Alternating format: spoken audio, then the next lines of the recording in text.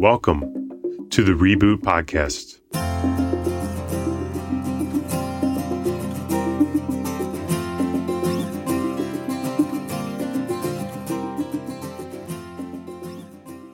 To be adult in relationship is not to be conflict-free. It's to resolve conflicts mindfully. And that quote is from David Richo in his book, How to Be an Adult, a handbook on psychological and spiritual integration.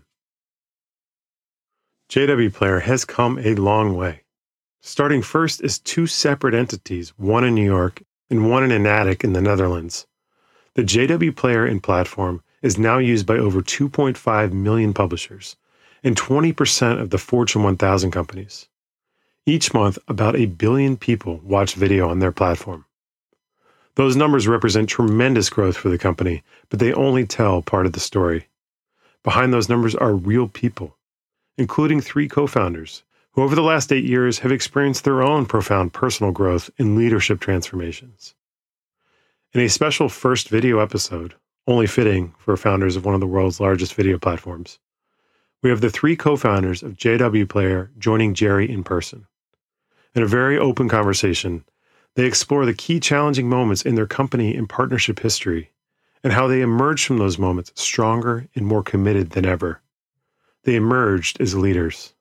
It's an inspiring story of leaders born through adversity. So quickly before we start this episode, just wanted to remind you to check out our website at reboot.io/podcast. As always, we have tons of extra information on this discussion, including video for the very first time of Jerry's conversation with the JW team. That's reboot.io/podcast. Now on with the discussion. Hi guys, thanks for agreeing to do this. It's really an honor to spend some time with you. As you guys know, I've known Dave now for 7 years or so. 2009. 2009. So it just feels a lot longer working with him. It says a lot about me, I think. or us, right. One of the two. But, it's been really, it's been quite a journey, and I'm looking forward to talking through that. But before we sort of get started, Dave, I thought it might be good, and then, you guys can jump in. Just sort of introduce yourself, sure. Tell us a little bit about the company and what you do, and then we'll sort of plunge in and talk a little bit about the story. Okay, cool.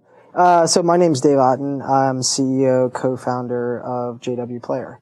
What we do is that we provide software to publishers to enable them to do all things video. So publish a video, stream a video, monetize a video, etc. Our software is used now by over 2.5 million publishers.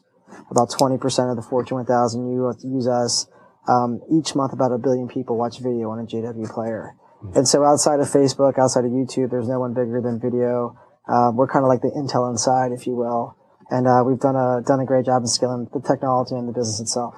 I love the pride in that. Yeah, it's something that, 7 years, man. It's You take a lot of pride in that stuff. Yeah, and I love the fact that as he was saying that, the two of you looked at him with also pride.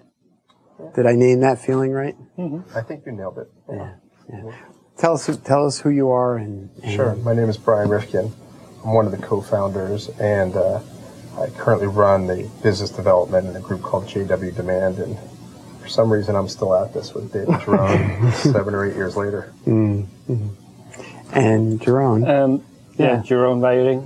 I'm the original creator of the JW Player, so hence JW. Hence JW, yeah.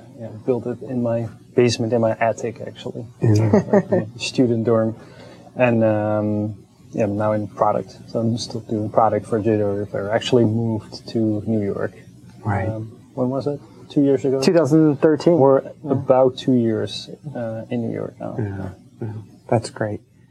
And so, which really sort of leads me to my first question, because, each of you just described yourself as a co-founder, but that's actually not 100% accurate, right?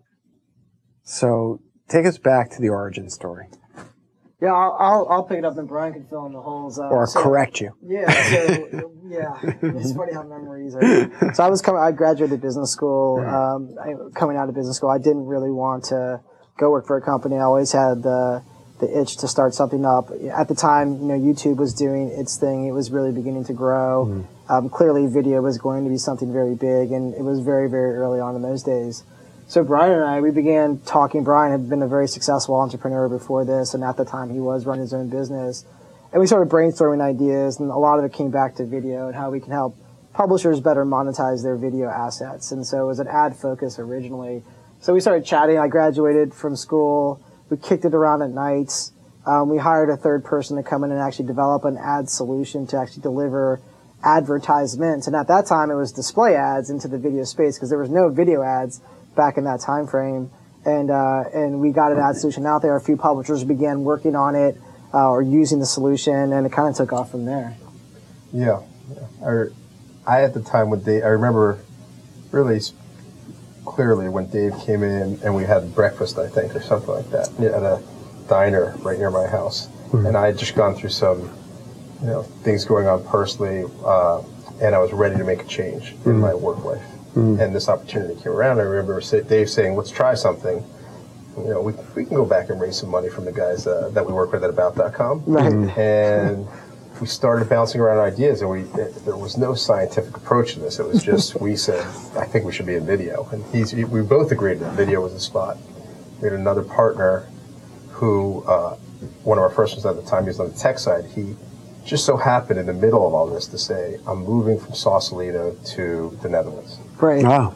And my dad's side of the family is from there, and I want to be based over there. It's a better life. I have a couple kids, so we said, "All right, go do it." So we made the move. We kept developing our idea, and at some point we started coming across the JW player. It started popping up on sites that we wanted to work with. This is when Windows Media was sort of dying, and Flash was taking off. And That dates us. yeah, it does date us. So we said, we got to go find this guy. We need some help. We actually need someone to help us build our product into the JW player. At the time, it was really just an ad solution. As it turned out, that person that owned the JW player was based over in the Netherlands, Jerome, and I remember we reached out to him at first to help us consult, to build what we wanted to into your player. And one thing led to another, and at some point along the way, we're still trying to build a business. We hadn't raised money, right? We're all sort of doing this at night or in our spare time. We just said we got to buy this thing. It makes more sense. We got to bring it into our company. So, Jerome, let's just jump to you. So, you're sitting in your attic. You've built this player. It's taken off, probably more than you anticipated. You're making money how? So I started giving it away as an open source product. Yep. And then I started asking money. For donations. Licenses. Not donations, like licenses for commercial use. So I if see. you were a company. So if I was an individual and I wanted to put video on my website, I could get it for free. But if I'm CNN and I want to use it, I got to pay you. Yeah. Gotcha. Yeah. And that was taking off, really nicely. Gotcha. And so there you are. You're building a little company. Yeah, it was like a personal company. Yeah. And then you get a phone call. Yeah, and I was already, at that point, when the player was taking off, I was still in school. I was still at the Design Academy. And at a certain point, late 06, I graduated. And that's when I really wanted to do something more with the JW player. Let's start getting into this relationship. And even before we started filming, we were talking a little bit about this. And I said to you, well, you're co-founders, but you're kind of not, but you kind of are. And Jerome, I think it was you who said, no, I am a co-founder. And Dave, you said, no, he's a co-founder. Yeah, absolutely. Even though the story of coming together was like in bits and pieces, right? Yeah, I mean, But you see each other as co-founders, don't absolutely. you? Absolutely. Well, the way we officially, right, if you look at it on paper, when we started the company, which was after all this, right, we sort of met in the late summer of 07. Yeah. And I think the company officially launched and we raised our money was December. Yeah. We were all co-founders. That's when the company started. Yeah. We actually started the business with the JW player. So we acquired the JW player and at the same time said, Jerome, you've got to be a partner. This isn't about an acquisition. This is about a partnership. And we're going to create this U.S. company called, at the time, Longtail Ad Solutions. So, Jerome, two crazy Americans show up at your door. Like a week after we first called them. We had no money. No money. No money. like nothing to offer. All we knew was we were going to Amsterdam on a trip, and that's all that mattered. Right. And we won't have to know what you did in Amsterdam, red light district, whatever. What did you think? But it was not nothing. You guys, you had all your background, you had all your relations. That's fair. Money was more or less lined up. It was, yeah. Plan was there. Product was there. Publishers were there. Yeah, so Jerome's point's a fair one. Like I appreciate you giving, but like it's funny. We look at it. So what I had done is I had lined up an angel group, and so as we talked about just a second ago, Brian and I were early about.com guys, so we reached out to a lot of those early senior folks on that team, and then we had a West Coast group of angels who I had known a couple of guys over there that we really just kind of continuously pitched the deal to. So we effectively, the way the timing worked out is, as we were doing the JW acquisition deal, in parallel we were doing the financing deal. So literally, as Brian talked about, we actually sort of started the company, issued the stock to the founders at the same time, creating the co-founder relationship. And then literally 2 weeks later, we closed the financing, like back to back. Right. And so that is true. So it's not a rewriting of history, in a sense, to say Jerome is a co-founder. Not at all. It's just that the trajectory in which all of you have come together isn't out of the playbook. No. That is, you're sitting in a coffee shop saying to yourself, I got to find a technical co-founder. No. You know, according to, angel investors on the West Coast, I got to have that, right? And then you find that technical, and then you come together. It was actually kind of more organic, ad hoc. There's a long-term relationship here. This is a new relationship. Why did you trust these guys? I mean, these guys were friends. That's a good question. Good question. I wouldn't trust them. I did. It worked out. So. Yeah. I did some vetting. So I think I saw a list of investors. There were people from back then, Scan Scout, Bright Cove on that list. So about.com was still had pages up on. So it looked pretty good. And at a certain point, you have to go for it or not. Yeah. So you can do so much vetting, and it looked good. The plan was nice. The conversations went really well. So we had a couple of really nice conversations. Yeah. Brian, you knew Dave. Dave, you knew Brian. Yep. You kind of knew what you were getting. Right. Warts and all. Yeah. Right? Yeah. I think we learned a lot, but like we knew each other, and we had a certain, there's, at least from my, tons of respect. And like I knew like he was really talented, and I knew he was a good, honest person too. Mm-hmm. Right. We never worked in the same groups. Right. You knew each other. We were friends. But you were friends, but not colleagues in that sense. Yeah. Yeah. Borderline, because we weren't interacting really that much at about. But we knew we complemented each other. How did you know that? I knew that because Dave possessed skills that I didn't have. So you complemented each other on a skills basis. And vice versa. And vice versa. And I knew that we both had the friendship that we knew that there could be a working friendship and relationship as well. I think we both understood that. Would it be safe to say, and I'm not Pollyanna here, and I'm not naive. I know that there have been bumps in the road, but would it be safe to say that there was enough trust at the beginning to go for it?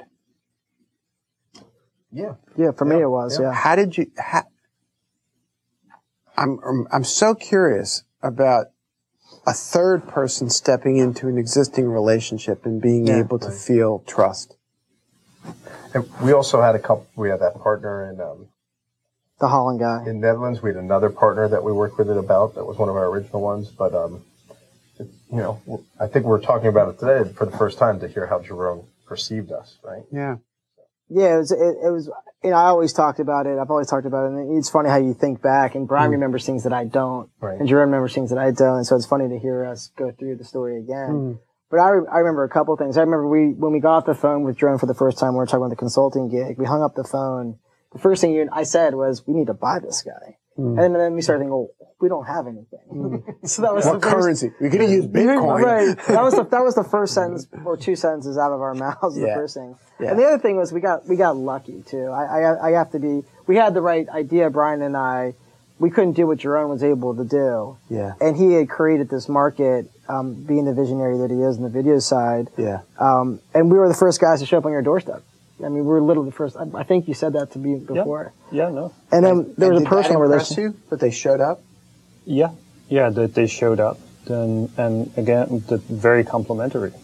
Also, but that's immediately clear when you talk to the both of you, that it's very complimentary to each other. That they're complimentary to each other. So and that seemed appealing to you. Yes, so it's very much like business. Dave is very, very clear in like, we need to do this, we need to do that to grow. I've gotten better. I haven't always been like that. And Brian yeah, is good coach.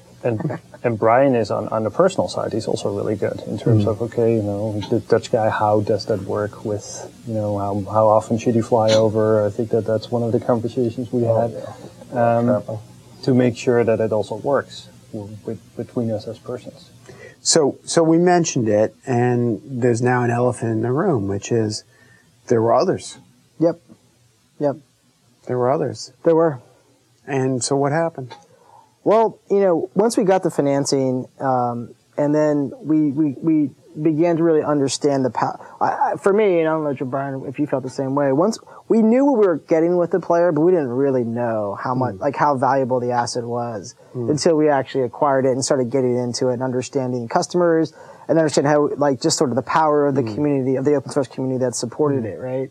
And so we really began to grow fast. And that's one of the things that Brian's brilliant at, which is he can like drive traffic. He can he's just a number, like just turning the dials, literally started blowing this thing up, right? And we were working pretty closely on that. So once we saw that starting to happen, we knew we had something here.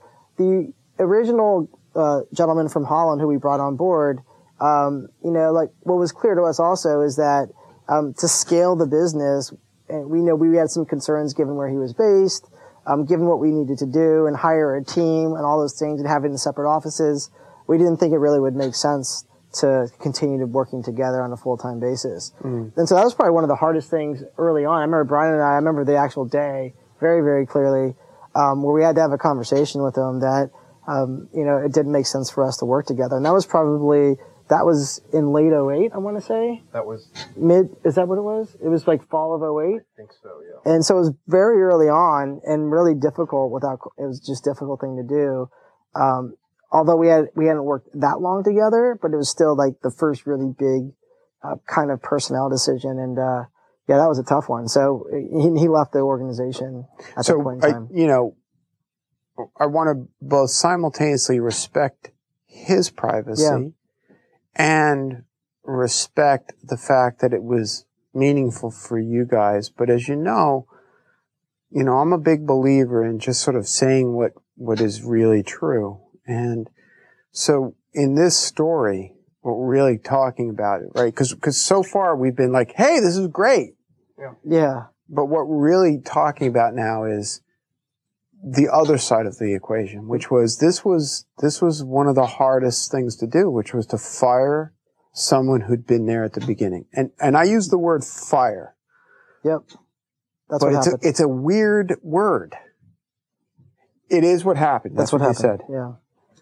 I mean, Brian and I, we went to a bar here in New York City. Yeah. And I remember I was the person who had to talk to him, and man, I was nervous. I was scared. It was a lot of like fear. Did you feel guilt?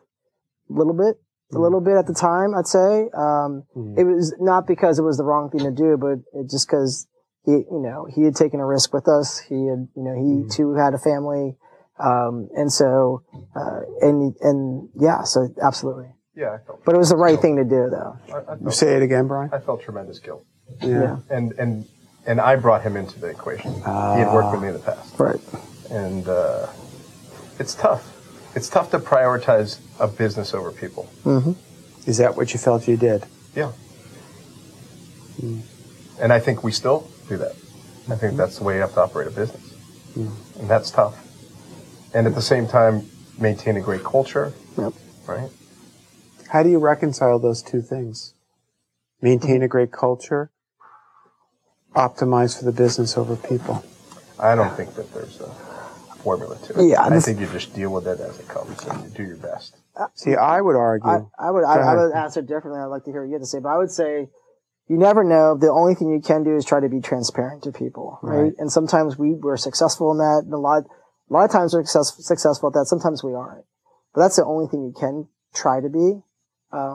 Is to be real. Is to try to be real. And I think people, I don't know. I think that's one of the things that, I think an important link between all three of us is while we were able to easily integrate as a co-founding team at the outset, is because we're pretty easygoing folks, like no big egos. And I think that plays still to this day. And I hope people in our organization like that, but it's always hard to maintain. I mean, it's how we really feel, but it's hard to maintain. Yeah, also, but if you're not making one of these decisions, then you always have a drag on the organization, on the culture. Everybody knows that this person is not contributing.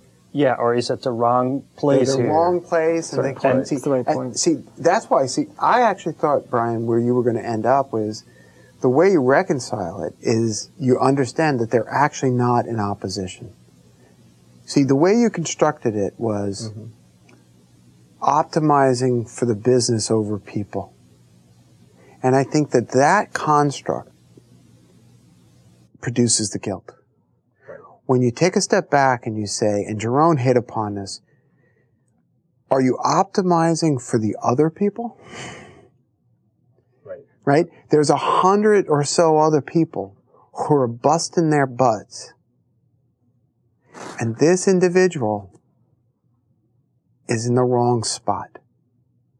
As one of my former clients said about an employee she had to terminate, I like chocolate and I like olive oil. I don't like chocolate and olive oil together. This person's not a bad person. No. They're in the wrong spot. That's right. Right? This is hard though. It's hard enough to terminate an employee under this. But when you ask a co-founder to step away, right? And it's not because the whole thing is falling apart, because clearly it's not. Right. But it's because this one person, or in this case perhaps two, not fitting right. It's a very emotionally challenging situation. Again, we're going to strip out the audio on some of this, and so some people will be only hearing the audio. And so I'll say, if you look at your faces right now, all three of you are like, oh, yeah. Yeah, brings you back. Brings you back to that emotional state, right?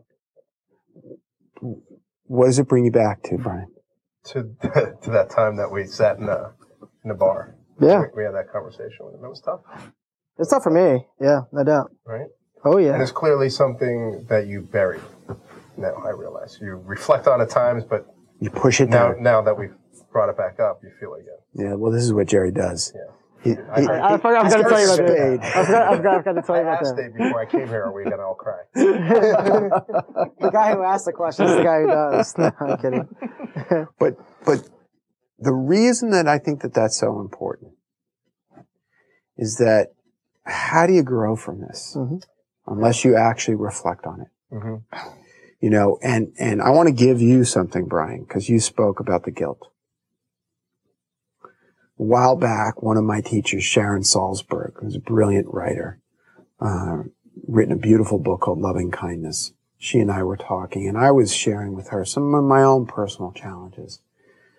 And she said, please read Loving Kindness, this book. And as I was reading it, I came across this section in which she spoke about the difference between guilt and remorse. And guilt, she points out, is a function of ego aggrandizement. It actually takes the pain of the situation and makes it about us, under guise of caring about the other person. Whereas remorse is really focused on the other person's suffering. Do you see the distinction? Yes, I do. It's hugely helpful for me. Could we go back and edit it and say Remorse instead of guilt? I was going to say you're being selfish. But it's a great point. But let's go back and do this. What would you have done differently? Because that's where we can extract the growth from. I don't think it's just with him. I think it's through our experience over the last 7 years when we've had this with other people in the companies is address it head on. Yes. And what's my phrase, Dave? Immediately. I don't know. Sooner's better than later. I don't know. I don't. Bullshit. I forget. Yeah. Being fierce. Being fierce. Yes. Oh, Sorry. yeah. He's blanking on it. Right. Address it head on. Mm-hmm. We've gotten better at that. I think, Brian talks about. But before we jump on, I'm sorry. Just what Brian's saying is one important lesson to extract out of this. And really, in some ways, we're speaking to a lot of co-founders right now. Yeah. Address it early. Mm-hmm. The seed of that resentment. Because when did you know that this guy wasn't working? Before we took the money. There you go. I knew. How many months? 7 or 8. Yeah. And for 6-7 months, you sat with us. Yes. Right? That's right. That's right. I would argue it's the number one problem that leaders go through. Is they sit with it, and they sit, and they think that things are going to change. Now, you hope. You hope. You hope. You hope. Yeah. Well, there's a whole nother Buddhist concept, which is to be very, very, very suspicious of hope. Right. Right. Because hope is not a strategy. Yeah. Right. Direct, clear. I'm going to deal with this right now. Mm-hmm. And it's painful. I'm sorry, I interrupted you, Dave. No, I was going to say, but it was that experience and others that the be fierce line, I think we become, for me at least, just fiercer, right? Yeah. Because you learn to deal with these things. Yeah. And I think that's, I mean, we think back to that situation that night, terrified and for all the reasons that people feel, I felt guilty too, not just Brian. But we weren't as fierce then. I know I wasn't. I don't know. Yeah. Yeah. So, I entered the picture in 2009. Correct. At a really weird time for our company. You ready to go there? Yeah, that's fine. Tell us about that time. Yeah, so in 2009, for the first time, a company made a serious offer to acquire our business. And if you remember what was happening in 2009, this is probably June of 2009. So September 2008, right, Lehman Brothers goes down. Had happened, like the world was ending. Right. So there was the United States has to save both the auto industry and the banking industry. The world was crazy, and not a stupid little video software company. Right. And so, Sequoia had their rest in peace good times. Right. They went around. And, someone comes and makes an offer to us, and it was a private company, a combination of, cash, stock. And it wasn't a great number this was the debate, right? And at that time, I think that was the first time where, the group, us three, plus there was one other guy who came early on that Brian talked about, were at odds. I mean, about what we should do. Should we take it? Should we not take it? How should we approach this? And I think fundamentally, it came down to us not being prepared for something like this. Like we had thought about it, like, hey, let's, start a company, let's exit, But when it finally happened, it was very grave of what we should do. Well, I want to point out there are two things going on. There's the worldwide economic collapse. It seemed like we were all going to end up like living, on canned foods, right? And here's somebody offering you probably on a personal basis, a couple $1 million Yep, each, something like that, probably. Right? So not enough to retire, but certainly enough to stock up on cat food. So if you had to, right, you could hole up in the hole. Premium cat food. Premium cat food, exactly, right? Maybe a bunker out in Brooklyn somewhere. And so some of you want to take it. Some of you don't. Yes. And I remember you walking to my office, not this one, but the other office for the first time. Yep. And I hope you don't mind me saying, but you would walk in and you were completely confused. I didn't know what to do. Yeah. Didn't know what to do. Yeah. Absolutely. A total I'll say it out loud, kind of a mess. Yeah. Because, I mean, at the time, and Brian and I had a disagreement on this, like what we should do. And the other person who's no longer with us had a disagreement for me. So Brian and him kind of felt one way. I don't know if that's fair to say. No, that is fair to say. They felt one way and I felt the other way. And Jerome kind of came more on my side, actually. So Jerome and you wanted to hold out for a higher number. Yes. And you wanted to take the money. Take the money. That's an old odd couple Bird in the hand. Bird in the hand, which is like, I get it. It was that was my justification. Bird in the hand. At that point. Well, and remember, and a win for all of us. Yeah. At this and I don't point, fault them you've at got all. a 4-year-old. Yeah. She was 4 at that point. Right? And wife, and any more kids or no? No. Right. So enough to retire some debt. Right? Enough to maybe pay off the mortgage on the house or something like that. Right? A sense of security, perhaps. That's right. Right? So yes, you still have to work, but you could take a breath when the whole world felt like it was falling apart. Right. And at that time as well, we were, I don't think it's any different today, but we were really grinding. Yeah, right? we were grinding. One thing that we left out is, we were going over to the Netherlands, and our office there was a 1-bedroom apartment in Leiden, the Netherlands. Yeah. Where we bought the smallest air mattress in the world, and we would sleep in the back in an air mattress. Right. And then in the morning at 9:30, 4 guys would show up in the front living room, and that's where we would work. Right. So it was a grind. To add to that, I mean, we didn't pay ourselves for, 8 months starting it. And then when we did finally start paying ourselves, we were making like 50, 60 grand or something like that. So all those things add up, which I know, for Brian was a big, from all of us, quite honestly, was a big. And the other partner was in the same boat that I was. Yeah, right. He had a kid. And what was your spouse saying to you? It's a wife, I presume? Yeah, it was a wife, yeah. It still is a wife. And she was just supporting me at that time. Whatever you want to do. She saw what I was just going through. And it was the same stuff that he was going through, he was going through, and our other partner were going through, but it was like, So you walked in with co-founder conflict. Yeah, when I met you? Yeah. Absolutely. Yeah. That was the genesis of it all, actually, because we disagreed. Right. I mean, I remember when we were going, there was a week I remember where we had this little conference room in our initial office, and we'd go in there. And, I remember one person wrote pros and cons, and there was the fourth person, and that person, was clearly against, for selling. So the pros and cons list, I never forget this, was all cons of why we're going to die. Right? And this person's a brilliant person. And it was an effective argument, and I just never forget, we sat in that room for hours and hours and hours and just argued. It was like that. The 4 of you. Yeah. Because you were in from Holland that day. No. Hit me? Yeah. I didn't want to hit Dave. Maybe at some point. I don't remember if I want to hit him. It was just, it's frustrating, and it was more frustrating for me because previously I had my own company. Oh, and you could have made this decision on your own. Calling the shots. Yeah. Now I have partners. Yeah. Oh, we've got that other issue here, which is, why did he become CEO? Why weren't you CEO? Oh. I think we had that where we said that, and I think Dave. I remember the story. I think it was the investor said Dave's going to be CEO. Yeah, it was 2 things, right?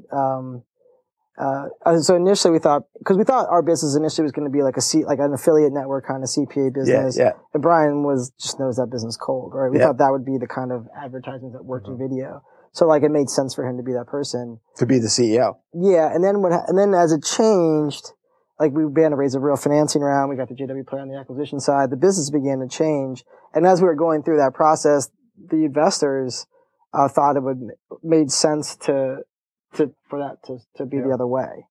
That was one thing. And this is one of the things that I have the most respect. This is one of the things that makes the relationship between you and I work very well, is that we're both pretty, we're in many ways egoless people. And this goes back to Scott Kurt's advice. It goes back to that. It goes back to who Brian is and who I am and who Jerome is. And I think that's the whole key to what we've been able to do, especially as we've grown and introduced new people to the organization. We're able to adapt pretty easily. And I give Brian all the credit in the world on that. He deserves it. So that was the major conflict. And as I recall, you ended up turning down that deal. Or did they walk away? What happened was Like we were like, they clearly understood that we were not into it. Jerome and I went out there to go visit them, where they were located. And it became clear to them that like, Jerome was obviously an important part of the deal. He's the creator of the GW player, and he wasn't into it. And so that became very, that was obvious to them. So they kind of like knew that we were like, eh. And so it was ultimately them that pulled the ripcord. And we were still very much like straddling that line. And that's. So did you ever resolve the inherent conflict that existed behind that? We did actually. Brian and I? Well, at this point, it's still the four of you. Yeah, exactly.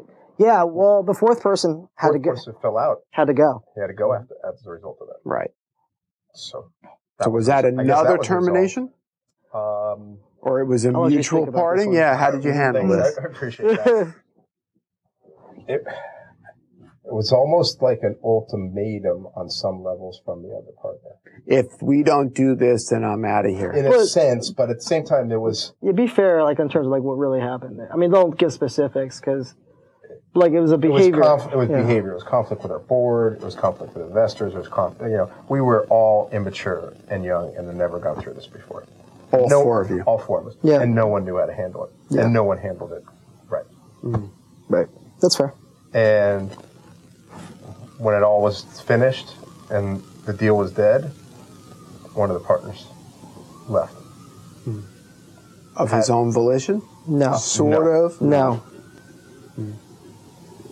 But, he was partly responsible for having it, too.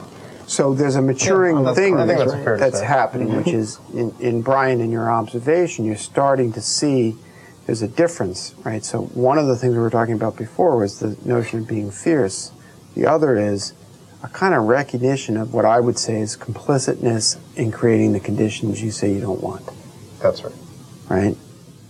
It's like, as I often say, if the first 5 people you meet in the morning are assholes, guess what? Maybe you are. Maybe you are. Yeah. Right? Maybe you're doing something. So without revealing any details, and the guy from the Netherlands was perfectly innocent, what were you doing that, with remorse, would you have done differently? On the second one or the first one? On the second one. I mean, during that conflict. I'd be interested to hear your take on this, Jerome. For me, I wish we had just come to a decision earlier, like faster, just like stop the debate. I wish we had talked about it beforehand. Well, why didn't you convince them that you were right? I tried to. And that was part of the problem. There were too many cons on the board. Yeah. Why didn't you convince him? We tried to. We tried. We had a lot of debates about this. Yeah, I mean, yeah. I don't know. There's probably better ways to have done it, but I still think that being where we were as a company, being where we were in the world at the time, that's how it played out. And being how immature we weren't ready. Well, how we all were. Now that you've got a little bit more maturity and a few more gray hairs, was there anything that you didn't say at that time that you wish you had said? Like, this is really important to me, Dave, because I'm scared shit about paying my bills. Well, you never said that to me. I never said that. Did you feel that? I always feel that. You always feel that? Yeah. So why should I bother mentioning it? Whatever. Right. And I'm always afraid. Right. That's right. I'm just curious about that. I just think we should have talked about it some more. I think Dave's right. I think we should have, and we should have... Rather than argue about it. We should have, maybe we should have actually brought in an outside advisor to say, we can't figure this out. Help us, give us where were you? putting it together. Yeah, where were you? You were too late. Well, you came in as a result of that. I'm kidding. I think it was on the other side. I think you're right. I think that if you had brought somebody in that kind of conflict mediation, what you try to do is you try to, first of all, establish what it is that is an agreement. And you know what you were in agreement about? You wanted a safe, warm, happy life. Mm-hmm.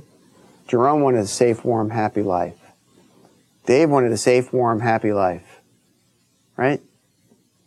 How you got there is where you were in disagreement. Yes. That's correct. Right? And so what you try to do is you say, wait a minute. We're actually in agreement about purpose of the company, perhaps, what our outcome is, what do we really want to have happen, right? You probably want to just invent cool shit and really get an opportunity to like change the world by inventing cool things. You want the means. I mean, you don't strike me as a guy who says, I gotta have that private jet. You kind of strike me as the kind of guy who just wants to pay his bills, make sure his kid can go to college, make sure you and your wife can retire and not worry about money, right? So the fear that you always worry about, maybe that could be quiet, right? And you want to be able to buy a new pair of shoes that don't have holes. Just want to go shopping. I just want to go shopping. He used to come in with holes in his shoes all the time. I remember those shoes. Remember those shoes? Remember those now? There's probably Yeah, they're pretty close. Yeah. Well, it's he's cheap, right? Frugal. That's what I would have worked with you on in that regard, right? Do you think that might have helped? It might have helped, but in the end, the outcome, aside from would have still losing been that the person, same. is that we're very happy where we are right now. That it didn't go through. Fast forward, But because who knew I then? think that this, I have a feeling that this didn't resolve itself until, what was it, 2012? You had just come? Right. It was 2011? What am I talking about? Are you talking about when we had a conflict? Yeah. Yeah. That was 2000. It was summer 2012. So I'll just tee it up the situation and so what happened was at that point JW Player had become very successul as a sort of tool for publishers. Had you moved to New York yet? No, not yet. No, it was before. Just before. Before the investment. So we were like making money. We were profitable at that point from 2010 onwards. So 3 years, 10, 11, 12, we were profitable making money. And as I recall, you had other buyers who sort of emerged and then they disappear. You're raising money, you're not raising money. We had a couple term sheets, other term sheets come along. We handled those probably better, I'd say. We acquired Bits on the Run. That's right. All of a sudden we had about 6 or 7 people in the Netherlands. Right.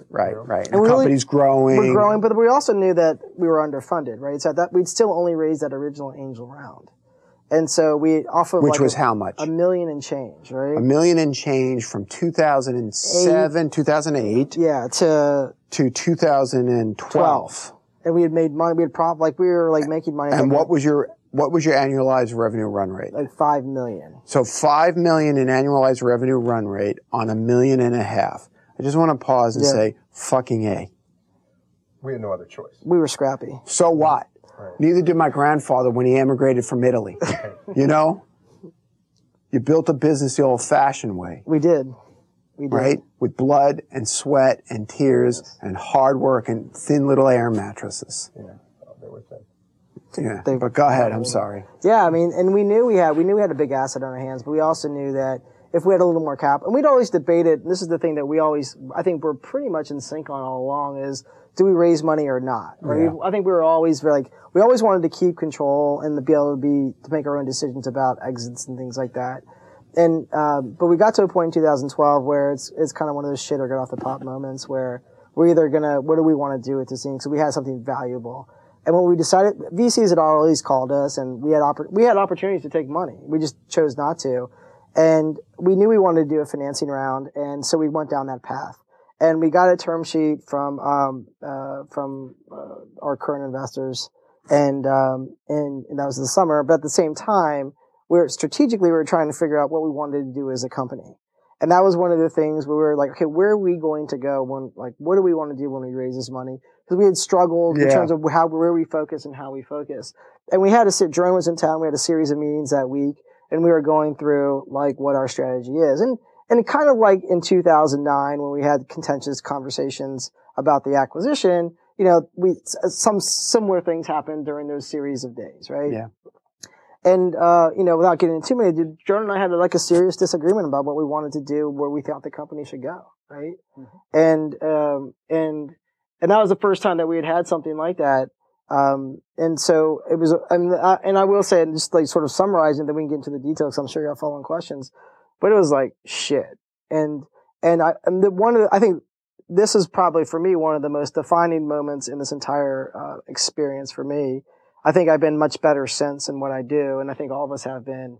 But there was a weekend where we had a lot of really sort of real conversations, and I'll never forget this. Brian, in this case, very much unlike the 2009 situation, was the guy who kind of made sure it came together. And he did it, and I'll never forget it. It was like tons of respect for how he did it and how he went about it.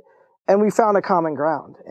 But I want to be clear, and it was a big because I thing. know you guys know what he's referring to, and I want to hear your other perspectives, but I want to name it. If I remember correctly, what was called into question was whether or not you should remain CEO. That was one of the questions, right? That was one of the questions. Sure. So let's just let that one land. That's a Jerryism. Right? Yeah. That's a big moment. Mhm. Is that right, Jerron? Mm-hmm. Big moment. Capital B. Right. And so there's that. Yep. The other questions were strategic. What are we doing? Yep.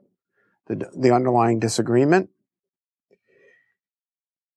So Dave's given his view of that. Brian, Jerome, what was your view of that time? I think at that point I was really all in. You were all in.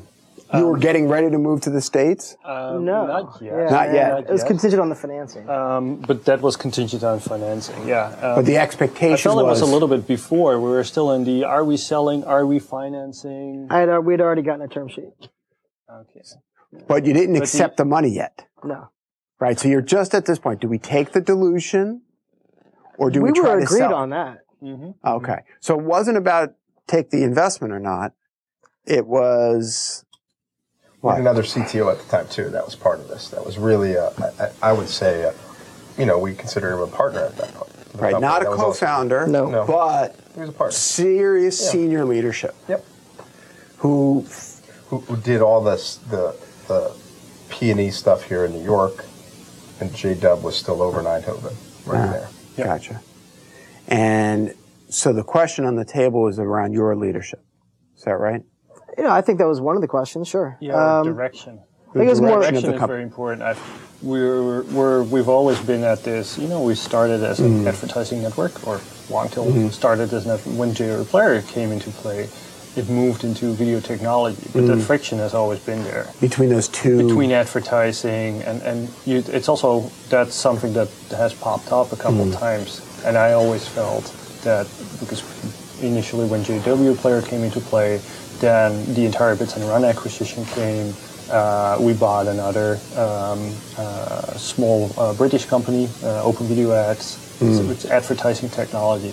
We had so much so good technology that there was much more to be done in that space if we were just started to sell it versus use it as a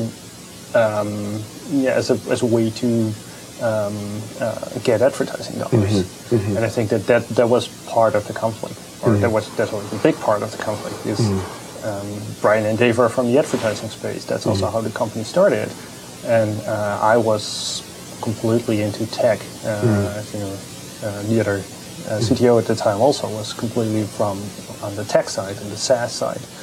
It wasn't SaaS at the time. It wasn't SaaS at the time. It was. I wish it was. It was tech selling, but I think that. So the we had to disagreement figure out was sort of intellectual, but there's an emotions associated with it. And I'm looking at you, Brian, because David said that you kind of pulled it together. Yeah. It was a great weekend. What happened? I remember that this went all down on a Friday, and Dave was out of town. Yes.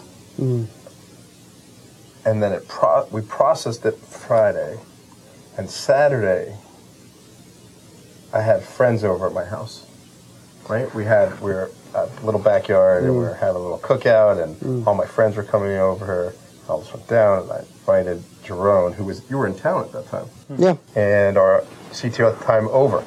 And I still remember this because one of my friends was like, "You gotta come talk to us," and it was just the three of us in the corner. We were just this was going on, right? We were in it. We were talking through it, figuring it out. That was on a Saturday.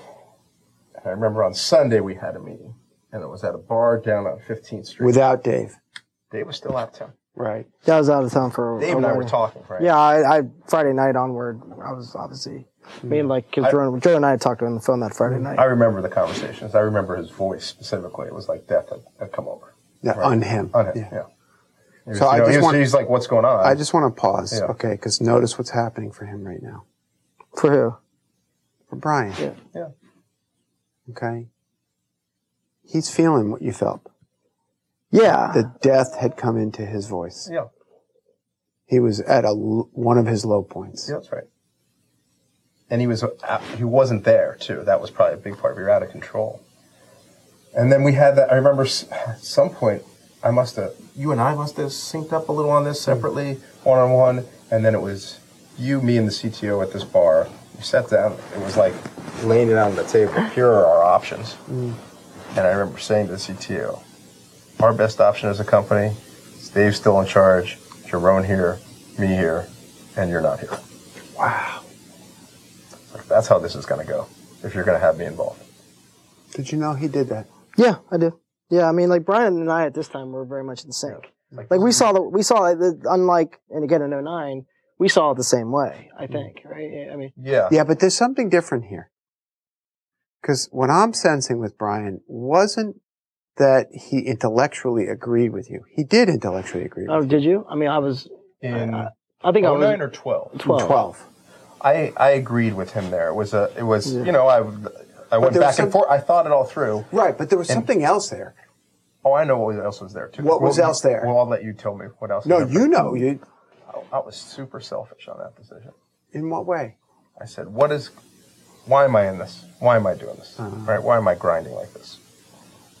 And then I said, I'm in this because I believe there's there's success here at the end. There's a payout. There's success. That's right. And what's going to get me there? Oh, it's so interesting. And what's going to get you there is him. What's going to get me there is this team. What team is going to get me there? Right? After all this just went down, where are we going here? You are so hard on yourself, my friend. I know. But that was how I felt about it. That's not selfish. Oh. You know what I was seeing? Belief in your friend. Belief in his leadership. Mm-hmm. Now, it may have been because you looked at your own fears and you said, who's the best person? What's the best configuration of people to address my fears? Right. And I think you're doing a little bit of a Jedi mindfuck on yourself by calling that being selfish. Taking care of yourself is not selfish. Mm-hmm.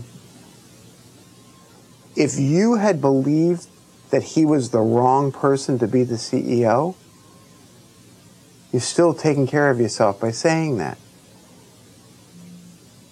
You actually believed in his leadership.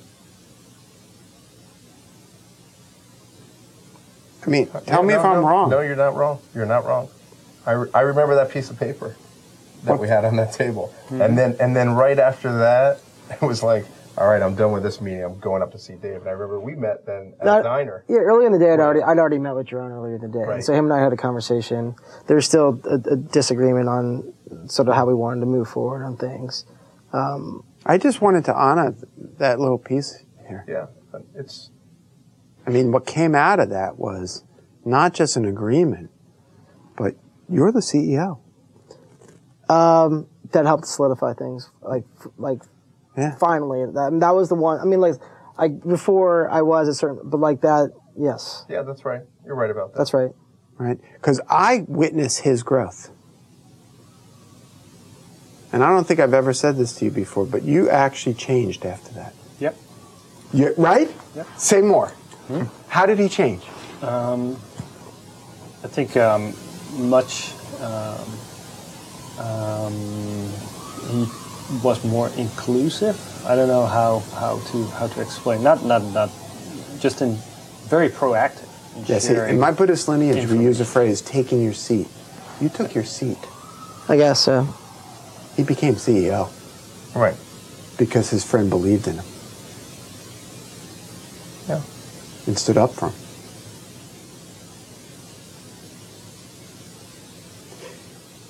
I mean, I could be. Tell me if I'm wrong here. No, I don't think it was important. It was an important part. It was a tough spot. And no one knew what was going on, which was the most interesting thing, except the four of us at that time. Right. I mean, yeah. There's more factors into that, which I'm not going to get into. Yeah. But there's contributing factors that we had to address, and it came down to that piece of paper that you talk about. There was a fourth person involved as well. What was the piece of paper? That was where you talked about the scenarios. Actually, let's just figure out let's put the combos together and which combo is going to work for us. Right. It was as simple as that. It's interesting because one of the things that we talk about when we, at Reboot, when we work with co-founders, and one of the things we're going to do in the co-founder boot camp is talk about drawing up a blueprint of their relationship, a contract in effect. And when you're talking about this little piece of paper, it's sort of like, okay, what do you do? What do you do? What do you? What's the agreement that's between us?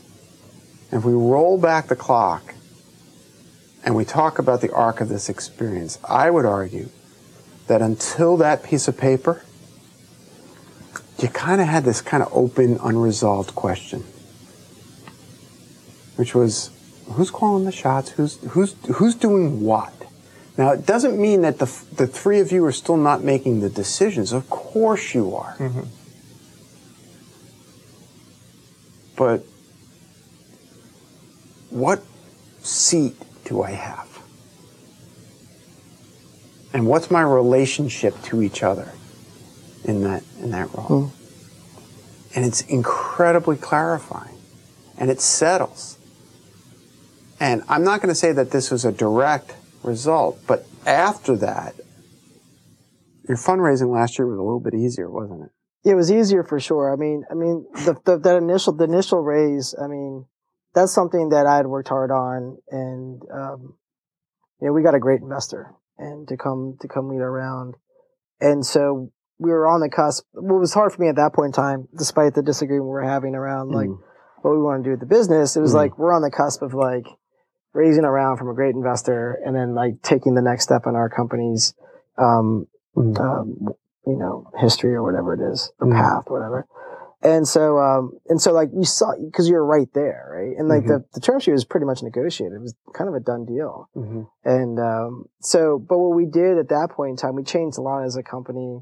And maybe that was sort of the moment where, roles were finally decided. Maybe that was it. But certainly, like, the company's been very different since. Well, that's 3 years ago now. And I that's the point I think we might want to start to wrap on, is that, I have this theory, and I wrote about this in a guest blog post I did for Furbolsky's blog called The Crucible of Leadership. And I'm really quoting this guy, a brilliant writer named Warren Bennis, who talks about the fact that a leader emerges often at a moment of crisis. And it's not like that Rudy Giuliani, bullshit. Right. Leadership. It's like literally walking barefoot across those coals of a fire. It's a crucible moment. It's a moment where, the alchemist transforms lead into gold. And you learn actually what does it mean to really lead. And I'm looking at the three of you, not just as co-founders, but the three of you in that weekend, and I'm looking at you, Brian, with that piece of paper. I see three leaders. I see three friends who built on trust, who faced tough things, who recognized that they could have done things better or differently, who then emerged as something stronger. And maybe it's a coincidence, but the performance of the business since that 2012? Yeah, it's never been better. It's never been better. It's been an unbelievable run for the last almost 3 years now. Right. I don't think it's a coincidence, guys. I think three leaders emerged. And that's a really, if we extract out of this a lesson, I think you contrast that experience with the experience in 2009. And what's it been like since then? And that's powerful. I don't know. Does this resonate with you guys? It does. Yeah. It does. Yeah. I've already heard it. I'm just kidding. No, it's those were some defining moments, and I think you're right. There are certain moments that you look back on and you realize that was it. That was that moment, that weekend. Anything that you want to say in response? This has been an incredible conversation, and I really appreciate your taking us through this. Is there anything you'd like to add? Or, I don't like to cut people off at the very end.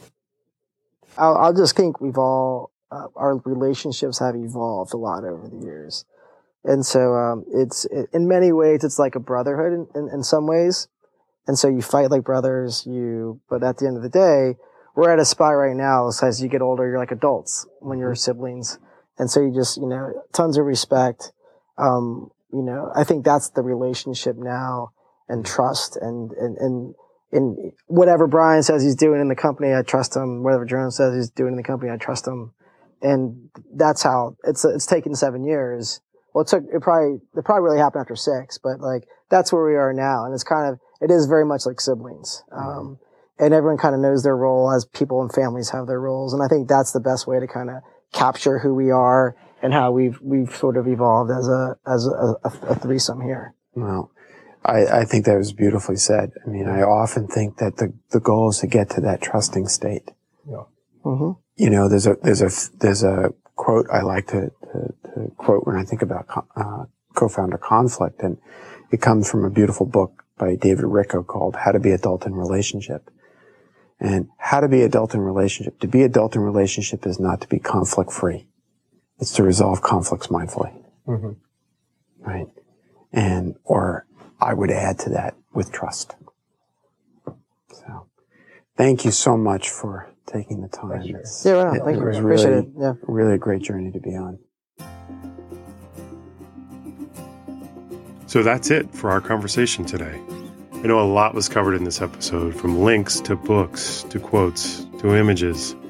So we went ahead and compiled all that and put it on our site at reboot.io/podcast. If you'd like to be a guest on the show, you can find out about that on our site as well. I'm really grateful that you took the time to listen. If you enjoyed the show and you want to get all the latest episodes as we release them, head over to iTunes and subscribe.